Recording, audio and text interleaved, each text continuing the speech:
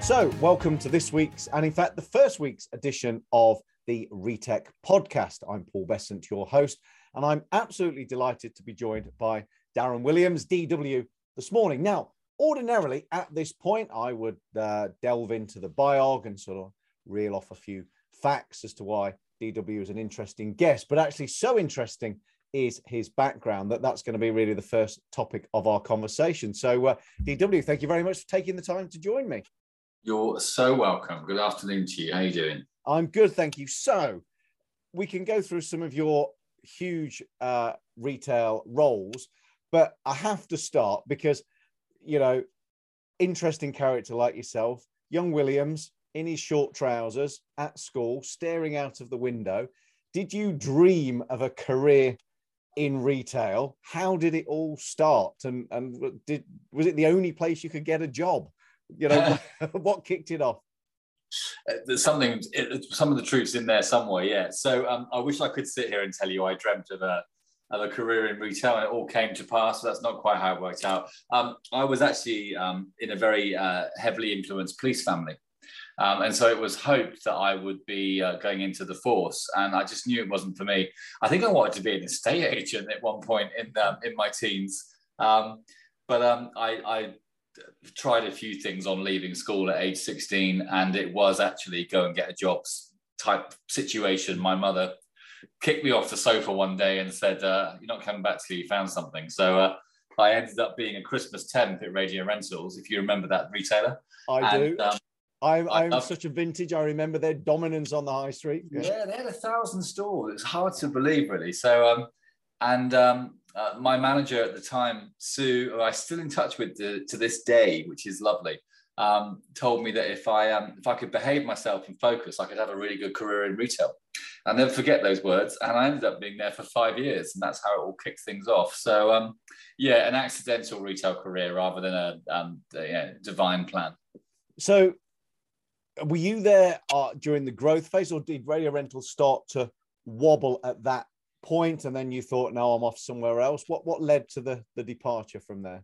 I loved it. I was there for the decline of rental, but the increase of other channels such as option to own and buy to rent type options and so on. So they were very clear that their current formula needed to be evolved. So I was there during some really interesting times. I did a management training program with them. I had my first store at age 19.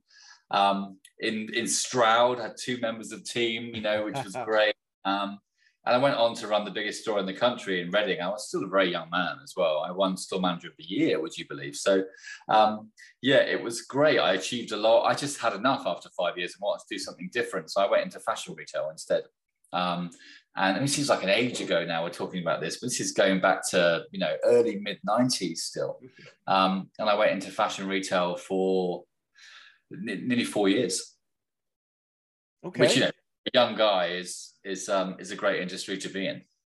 And was that fast fashion? Was that high-end fashion? Where did you think I need a sharper suit for than Radio Rentals was issuing at the time? What took you across there? We actually had to wear issued uniform at Radio Rentals, and it was pretty grim, I seem to remember. But it was nice to get into more fashionable clothes. I worked for, as it was known then, Best Trading, and then Best, and then it became Republic many years later. Okay. And I had the store in Brent Cross. So it was busy. I mean, it was a 3 million quid turnover store. I mean, this is the days before online trading, of course, as well. So the store was everything. And so it was a busy store. It was a massive Levi's dealer as well. So we had a huge wall of Levi's. Our sort of point of difference was a wall of jeans, that we had. And it was a busy store. I loved it. I mean, I kind of embraced the madness of it all. It was a really, really busy environment, 30 odd headcount of team, long trade, 10 till 10, 6 days a week, Sundays. But I loved it. It was great and great fun to be in. Fashion retail is hard work. Anyone that's done fashion at the shop floor level, I tip my cap to them absolutely, because it's really hard work. Yeah, I must admit, you mentioned the uniform there. It reminded me, I was at Sainsbury's when it owned Homebase at a long time ago, and standard issue was green dungarees, a lumberjack shirt, and a brown tie. And delightful, absolutely delightful. Yeah, just thank goodness there's no photos I'm aware of still doing around. So a whole raft of different businesses, hospitality, many people, fair to say, you sort of really came to prominence.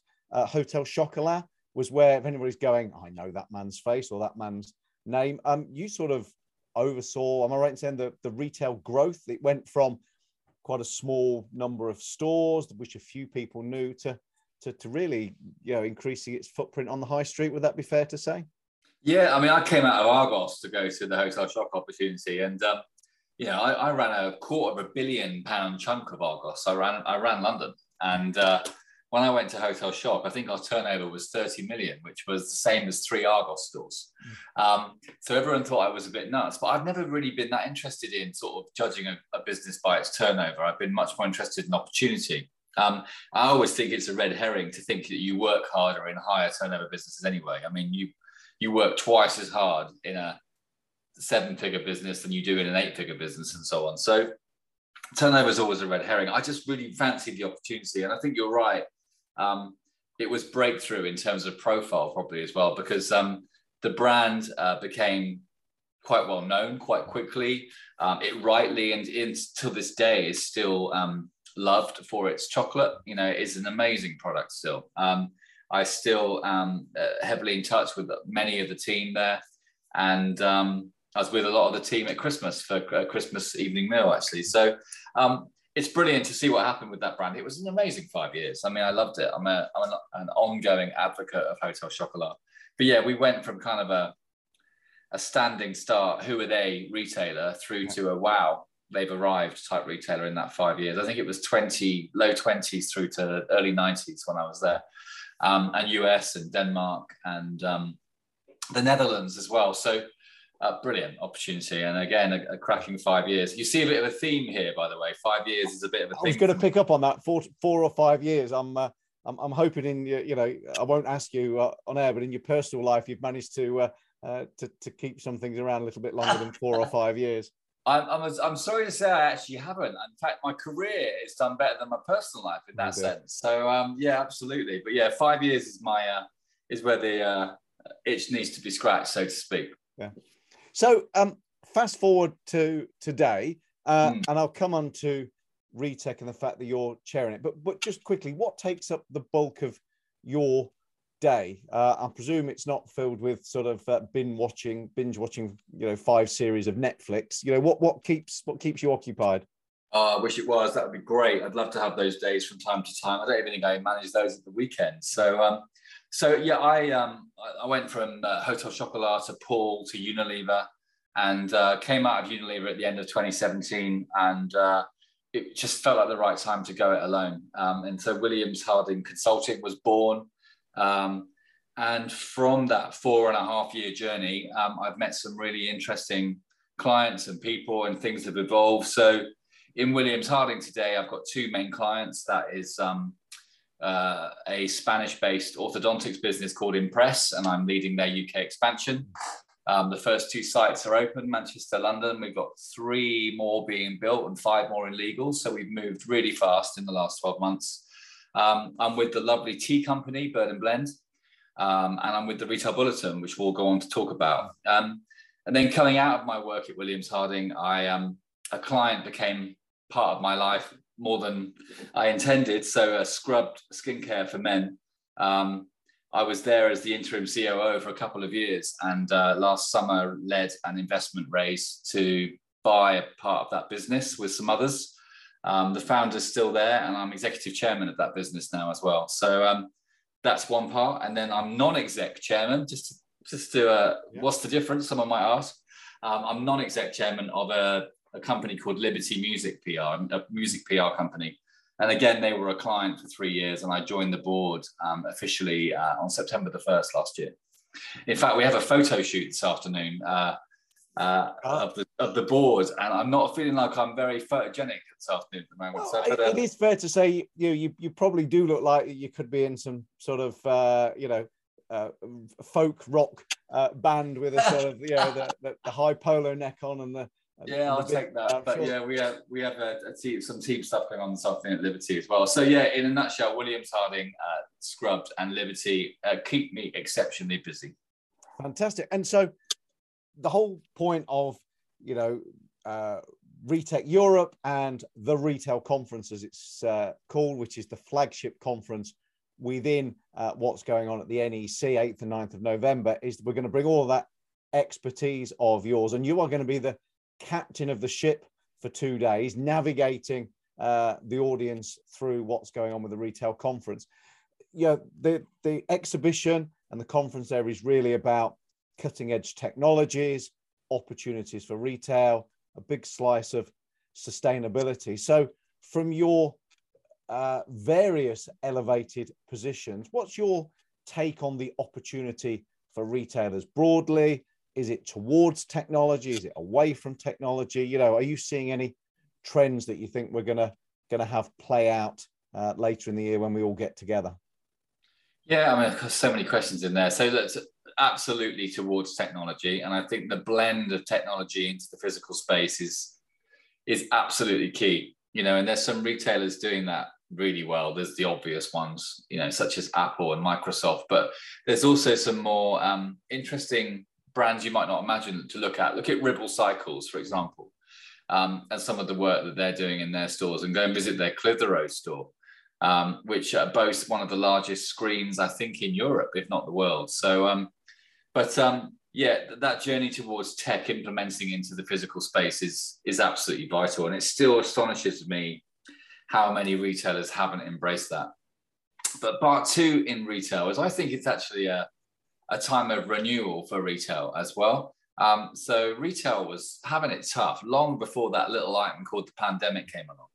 And I think the pandemic in some ways has forced retailers to, you know, using a Stephen Covey phrase here, sharpen the saw. And if they weren't doing it already, they really had to do it on the back of a pandemic to sort of, you know, really scrutinize their model, but work out in some cases how to save their business. And I think what's emerging out of the pandemic is a ultimately leaner, but hopefully fitter retail. And there's still lots of excitement, I think, you know, out there. I think if I pick on another brand, IKEA just opened their new format in Hammersmith, and there's, you know, lots of rumor, and I think it's a done deal that IKEA is going to be opening in the old Topman Topshop on Oxford Street, for example. There's some really interesting repurposing of space going on. You know, myself at Impress, the orthodontics clinic, you know, we've got an old W.H. Smith's that we've taken some new building, you know, shelves as well, but we're repurposing retail space in some cases as well. And there's that kind of identity shift happening across retail landscape, which I think is really exciting. I've never subscribed to there's going to be swathes of empty, desolate high streets all over the country. Sure, there are some, and there needs to be something done about revitalizing some of those town centres, but also there's loads of things to be excited about in a sector that is still hard pressed and still overtaxed and still unsupported as well, you know, and still it remains resilient. And I think that is the overall message for me about retail. It's just its resilience and the hard work of its people. Yeah. You know, I'm always going to be a massive advocate for that because I've been one. I've also been very heavily involved with the Retail Trust over the years. I'm back with the Retail Trust as an ambassador after a couple of years break from being there 7 years previously.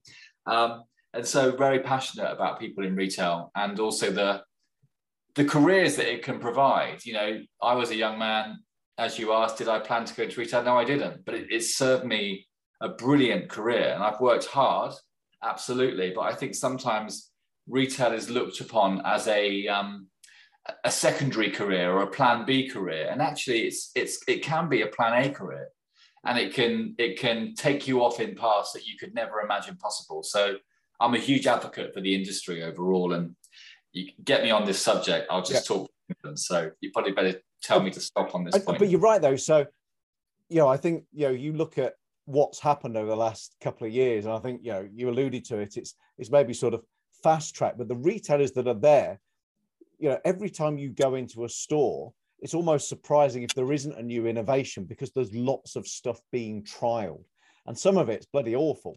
But some of it really works. I went into one apparel retailer and they've got the self-checkout there where you remove your own tags. Now, quite frankly, I'll be going nowhere near that self-checkout ever again. It was terrible, but at least it's in there and they're trying it. And I'm sure, you know, in the demo room, it was great, but in reality, on a busy shop floor, version 1.0 for me isn't cutting it.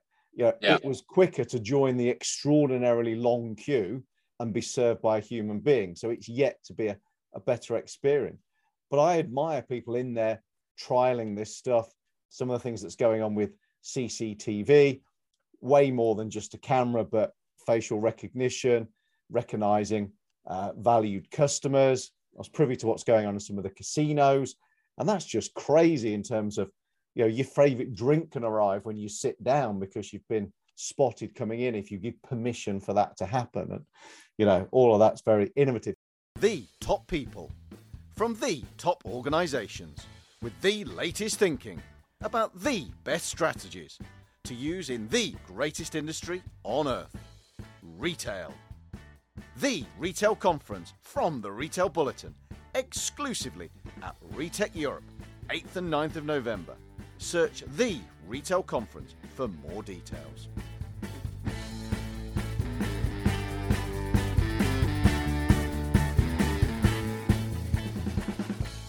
So you're there, you're going to be chairing the Retail Conference. What are you going to be expecting to see? What can, you know, we allude to this sort of, you know, new technology coming on, but are we going to get some case studies from people? I know the Retail Bulletin are going to be drip feeding some of the big names that have already been lined up over the coming weeks, and I've been privy to a few of those, and it looks very, very exciting. But, you know, you're sat here thinking, I'm going to deliver this and steer this. What can we expect to see? Well, I think, you know, some of that tech we mentioned will be showcased in November. I think it's really important to mention that. But what will you expect to see? I think you expect to see, you know, a gang of 300-400 engaged retailers that are probably excited about being at a physical event. And I'm assuming there would have been at a few by then, but it's going to be a big physical, proper retail conference, which I think people have been starved of for a long time. So I think that's going to be great. Just the being together bit, I think first and foremost is important. And actually, to pick up on your point, I had a meeting this morning and the lineup is looking really good. There's a bit of a teaser in there as well, but the lineup is looking great. And I think, you know, the party on the first night as well. So on the Tuesday night, we're going to have a proper party, celebrate 20 years of the Retail Bulletin, and just be together in the industry. I think that's really important. But yeah, that tech will be talked about. That tech will be showcased. I want to see ideas and examples of in-store experience. I want to see examples of customer engagement, team engagement as well, really importantly.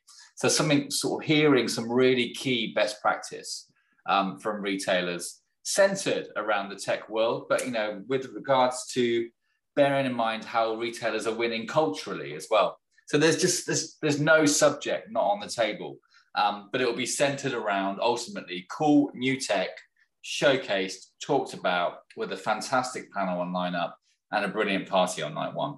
Yeah, and you've got to love that brilliant party, haven't you? Because it's an opportunity. You know, we haven't been able to get together, and you know, a chance to do that is always good. One final question for you: are you optimistic, and I think I know the answer to this, but I'm going to ask you to frame it: optimistic or pessimistic about the future of retail from where we are looking forward?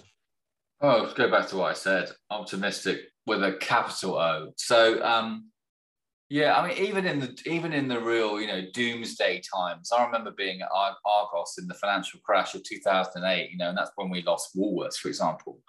You know, and the Littlewoods of the world. And some people will be listening to this going, who? But some of those heritage retailers, and, you know, that was the demise of the high street then, 14, 15 years ago. I've never subscribed to that argument. I've never subscribed to that expectation. I don't dismiss how tough it's been at all. But I've always been excited about the industry. And I do think on the back of the pandemic and the sharpening of that focus, this is possibly one of the most exciting times in retail for a generation. And, you know, shop is no longer king, but people still want to shop. you know, and they also want to shop how they want. They don't think in channels, they think in brands. Yeah. And any retailer that doesn't understand that and make themselves accessible to a customer and however they want to be, you know, choose to shop is losing out and probably won't make it, actually. So I'm waffling to take away from your earlier question, but all of that said opportunity probably gives you the answer that I'm massively optimistic. It's always nice to sort of speak to the fella converted, because I look at it and, you know, I remember, you know, graduate intake and being excited by retail. And I was, you know, in the stores when, you know, businesses were shut down and we were pulling out certain parts of the country. And you're right, it was doom and gloom. And that was the end of the high street. And then it came back and we had this huge boom. And I think you're right, to your point, customers want to shop through whatever channel they want to shop through. And retailers that make that easy and seamless and buy from one channel, return from another, they are flying and they look like exciting, and they are exciting places to be. But unfortunately, you know, I think I can predict the next couple of demises unless there's a strategic change, because these people I've used the term before, they feel like they're stocked with sales prevention agents. It's difficult to do business with them. And to your point, you know, the technology and what we expect is just, is really, you know, the driver for that great experience with a smiley face alongside it that's knowledgeable as well. Yeah, I was working in the US last week, actually. I was out with Scrubbed in that's our biggest market in the US. I was out over with our partner Nordstrom, and I was also in Washington and New York. And what struck me about US retail is it's clearly been hard hit by the pandemic, but I was underwhelmed overall with the stores that I was seeing. Nordstrom was amazing, I have to say. You know, they're a leading department store. They're kind of the Selfridges of the US, but kind of your everyday high street fashion store, shoe stores and so on were underwhelming, actually. And a lot has closed down in the US since my last trip before the pandemic. So, you know, it's not to say that it's easy out there in any country in this industry, but there's loads to be, you know, grateful for. And people still want to go to a physical building, I think. You know, I'm really lazy. I use Amazon probably more than I would like. There was a great example recently where I'm just in the habit of ordering my Nespresso pods online. It's just easy to do. But I live in Westminster, and a 10 minutes walk is the Nespresso store on Victoria Street. And a couple of weeks ago, I just said to my partner, do you know what? I'm not going to order online. I'm going to take a 10-minute walk. And I just fancy going to the Nespresso boutique and actually buying my coffee. You know, it was just a random urge to go and be served by a person and meet some of the brands, representatives, and actually have a bit of a mooch and just see if I fancy something that I might not have spotted online. And it just kind of inspired me. I want to do that a bit more because I actually still really enjoy going to shops. I don't do food shopping online. I like going to a supermarket. Some people think that's really odd, but I like choosing my own food and just hanging out and seeing what else I might want to buy. Yeah. I'd like to think, you know, I think for a long time, online was easier and better than stores. So everybody went online. It just feels like it's a case that the store experience needs to get better than online. And then we'll all pivot back the other way. Not completely, but, you know, stores have to be an experience. I love a store with a coffee shop or somewhere to eat, or, you know, lots of experience and interaction. You know, my boys are 8 and 9. You know, if a store has got space and is appealing to them, then the shopping experience is pleasurable. We were asked if we could calm them down and perhaps take them outside in another store. And I'm like, well, so my retort was, well, perhaps if your customer service was a bit sharper and quicker, you'd have served us and would have been gone. But we won't go back in because, you know, it was a bad experience. And this is a retailer that is struggling. And you think, you know, you're on my list of 3, I'm afraid. You know, you're number 2 on my list. Yeah, and it's so important to, you know, and that experience piece is, it's immeasurable, but it's also invaluable as well. And if you just get it wrong once, it can be game over in some cases, depending on how, you know, fed up the customer is with you. That's chose my language carefully there. Yeah, no, there you go. Look, DW, amazing. I am going to try and get you back on as we head towards November's event to give us an update. I know you and I know some of the names on the agenda, but we can't release them just yet. That's all part of the theatre and what's coming over the coming weeks. I know you've had a big input on the direction. It's looking amazing. But for today, thank you so much for squeezing us in between photo shoots. That's just very decadent. You're welcome. And there's loads of great virtual events coming up this year. So, if the audience cares to check the Retail Bulletin website, there's loads of stuff coming up between now and November in the virtual world as well. Kicking off in April, actually, with the first part of a 3-part event. So take a look at that. Okay. And we were even discussing 2023 today and some of the stuff we've got coming up then. So, it's a brilliant place to be. The Retail Bulletin within a great industry, and we're really excited about some of the stuff we're going to be bringing you. Yeah, I think to have the Retail Bulletin alongside the Retech Europe exhibition is just phenomenal. The Bulletin celebrating its 20th anniversary. Retail Knowledge, so we're organising the Retech Europe event. We're also celebrating our 20th anniversary. So there's a hell of a lot of experience and expertise bringing Retech forward, and I know. When you plug all of those things together, and fabulous people like yourselves, and no doubt straight from another photo shoot, we'll be in for a hell of a couple of days at the NEC. It sounds like we're going to have lots to celebrate on that first party night. Anyway, it's yes, it sounds scary, exciting, and slightly terrifying all at the same time. But DW, for now, thank you so much for finding time. You're welcome. Thanks for taking time out of your day as well. Always good to talk. Take care. Thanks, Dan.